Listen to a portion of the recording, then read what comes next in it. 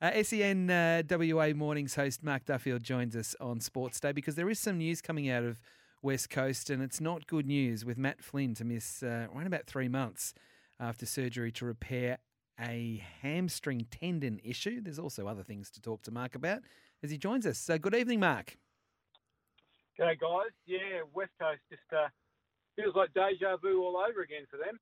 Can't get the ruck spot right. I thought he was a really good pickup, and to lose him in, I guess, warm-up for match sim, captain's run for match sim is a real black cat situation. Yeah, so apparently he was just doing sort of a ruck knock simulation on the jumping bag, and it somehow stretched it or snapped the tendon, and obviously there's no such thing as a good snapped hamstring tendon. It's about a 12-week injury. So, and that just throws everything that they've planned for over summer into disarray. You know, Bailey Williams was going to play in the forward line and be a second marking target alongside Oscar Allen. He has to come into the ruck now. What do they do with their forward setup?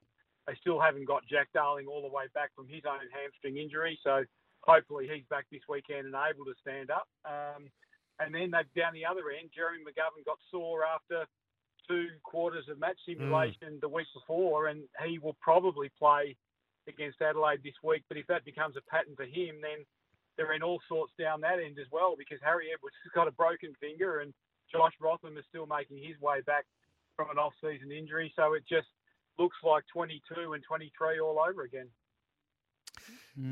Yeah, it's hard to get off to a great start if you're a rebuilding side, if you actually have lost a few of the pieces of the puzzle early in the piece. But I thought Elliot Yeo showed a fair bit, which, you know, he's been dogged by groin, hernia, whatever problems you'd like to call it, for a long time. And last year looked like he was back, did a hamstring, I think it was. But he did look impressive on the weekend.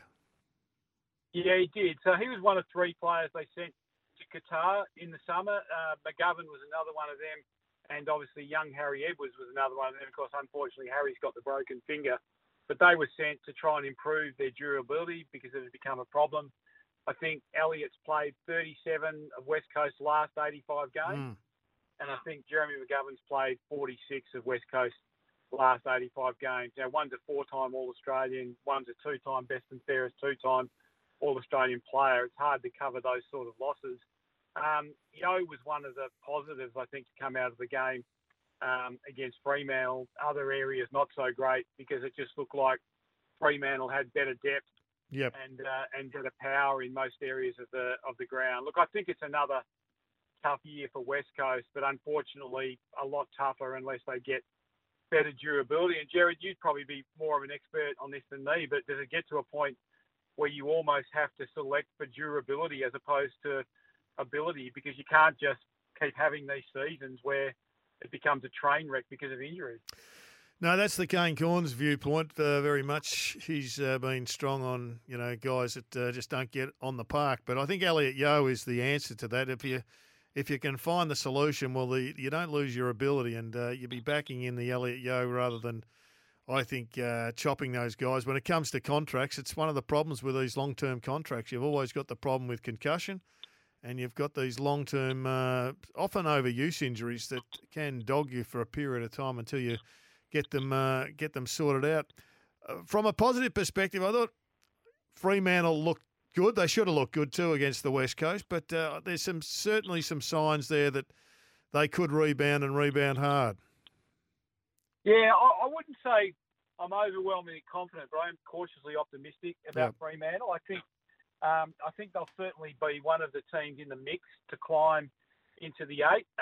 They've got really good depth, Jared. It's just a matter of getting to the point where the top end is good enough to really challenge those really good teams. And the other thing, which we forget about Fremantle, they're still very young, and they drafted a lot of kids in. So it means that even though they've been together for 2 or 3 years, they are still very young. And if you take their 3 tall targets in attack, as they're likely to line up in round 1, Jai Amos will be 20 in round 1.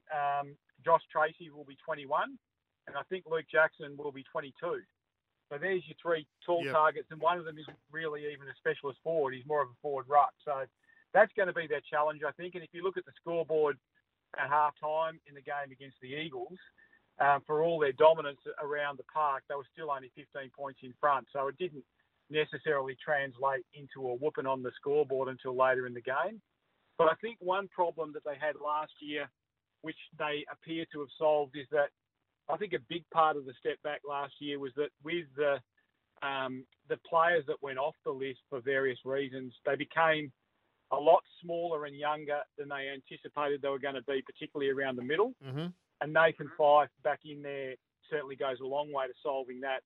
Hayden Young's in there as well. And then even at half-time in that game, they were able to roll Neil Erasmus, who's a very promising, inside midfielder, into that. Will Brodie, who was very good in 2022, he came on at half-time. So there's good depth in that area, almost to the point where after all of us calling for Young to go into the middle for half a season last year, there's almost a case to argue that if Fyfe stays sound, he maybe should go back and bolster the half-back line and give them some better bounce out of that area. So I think they're a fair way down the track to solving that, and they just need to make sure that they get bang for their buck going forward and inside attacking 50. So a question to you, Jared, before we get Mark's view.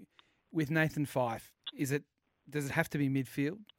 I'm a fan of Nathan's as a midfielder. I mean, he can always go forward. I think he's going to be a better forward when he's got his muscle bulk back. It seemed like they shed muscle so he could play up forward, but it didn't make any sense to me. But he's going to rest somewhere. They may rest him through the bench, but he's just such a good contested player. And I think the numbers show you that was, as much as there's been a lot of theories about Fremantle, their contested ball last year, numbers, I think they're about 16th for hard ball get and 15th for loose ball get. That adds up to about 75% of contested ball. So they need to get better in that area, and their connection between their forwards and their mids was poor. Never replaced Mundy's capacity to hit targets inside the middle, and I think they've worked pretty hard on that throughout the season, Duff, and hopefully throughout the pre-season, and hopefully it pays some dividends.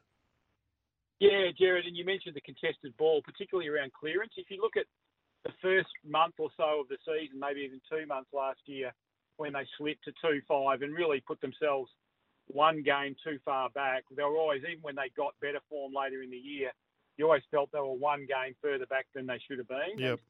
In some of the clearance battles in those games, they were winning 2 for the opposition's 3. So that was like, it was adding up to total clearance numbers like 45-30. Mm. I think the numbers against St Kilda and North Melbourne in rounds 1 and 2, when they were games that we thought at that point that Fremantle would win both of them based on 2022 form.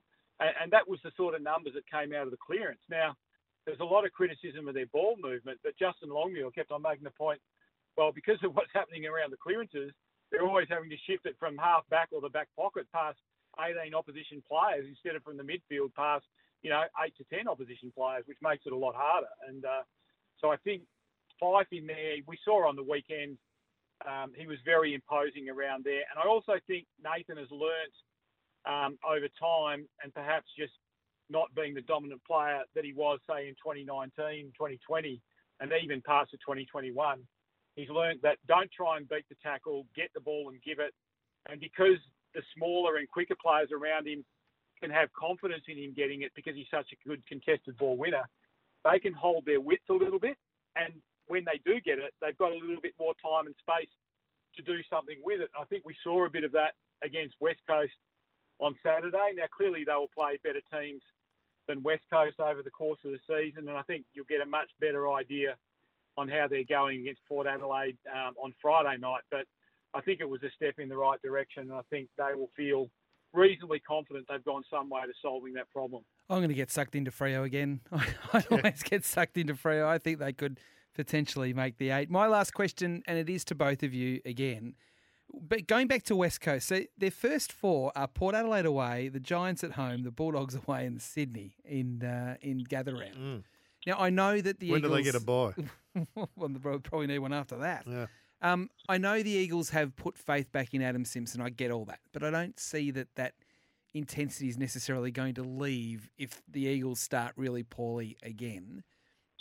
or will they? Will they be patient with Adam now that they've said no, he's staying, or will they come for him again quickly? I think the social media and the like will be putting some heat on him.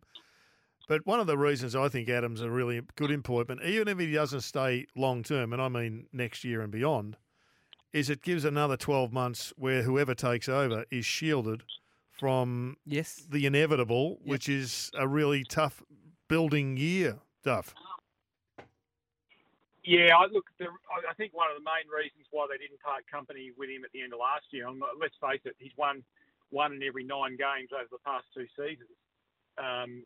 So they could have been justified in saying it's time to make a change, is that the size of the payout was big. Now, if you sack him 5 weeks into this season, the size of the payout's not going to be a lot smaller.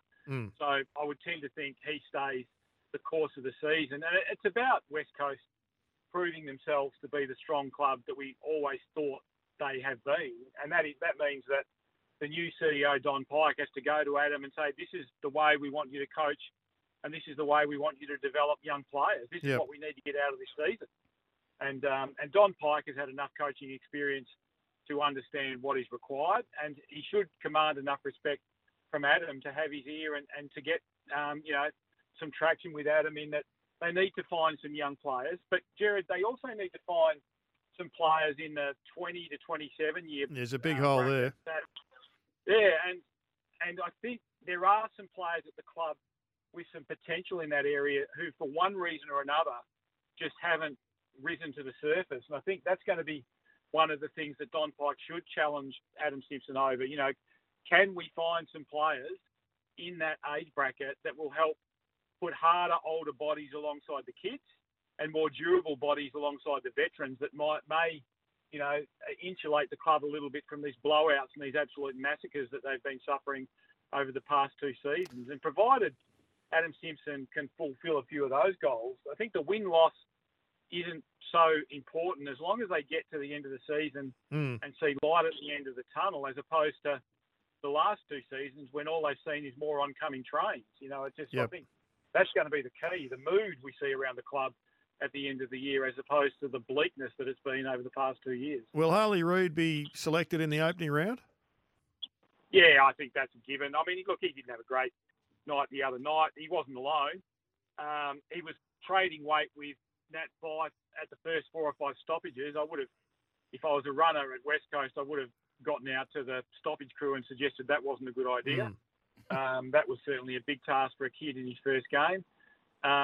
He had some okay moments. He had some moments where he bit off a little bit more than the AFL is going to allow a young player to chew. I liked him, though. I liked him doing that. It was a really quick lesson. He tried to straight arm a couple of blokes and they just gobbled him up. But his kick out from full back when he took him on was really exciting. Yeah, and I think the other thing, Jared, to bear in mind with Harley is that Harley will be a contest player. And I'm not saying that Nick Dacos isn't, but the great thing about Nick Dacos is that he was a ball user, and not just any ball user, but as good a ball user as we've seen, and in the game in recent times. So Collingwood learned very quickly that if you get Nick Dacos the ball, good things will happen. Now, Harley Reid's going to be a little bit different to that. He's going to go and try and win his own ball, and as good a kid as he is, he's going to be an 18-year-old kid against 23, 24 and 25 and upwards, midfielders, big-bodied blokes. So he might have some issues in his first season, but I've seen enough in their match sim, and even a couple of times the other night. I think he's going to be a really good player. West Coast just need to develop and nurture him well and make sure he's happy and bedded down, and they should reap the rewards of that in years to come. Mark, thanks very much for your time. We'll catch you again soon. Good on you guys.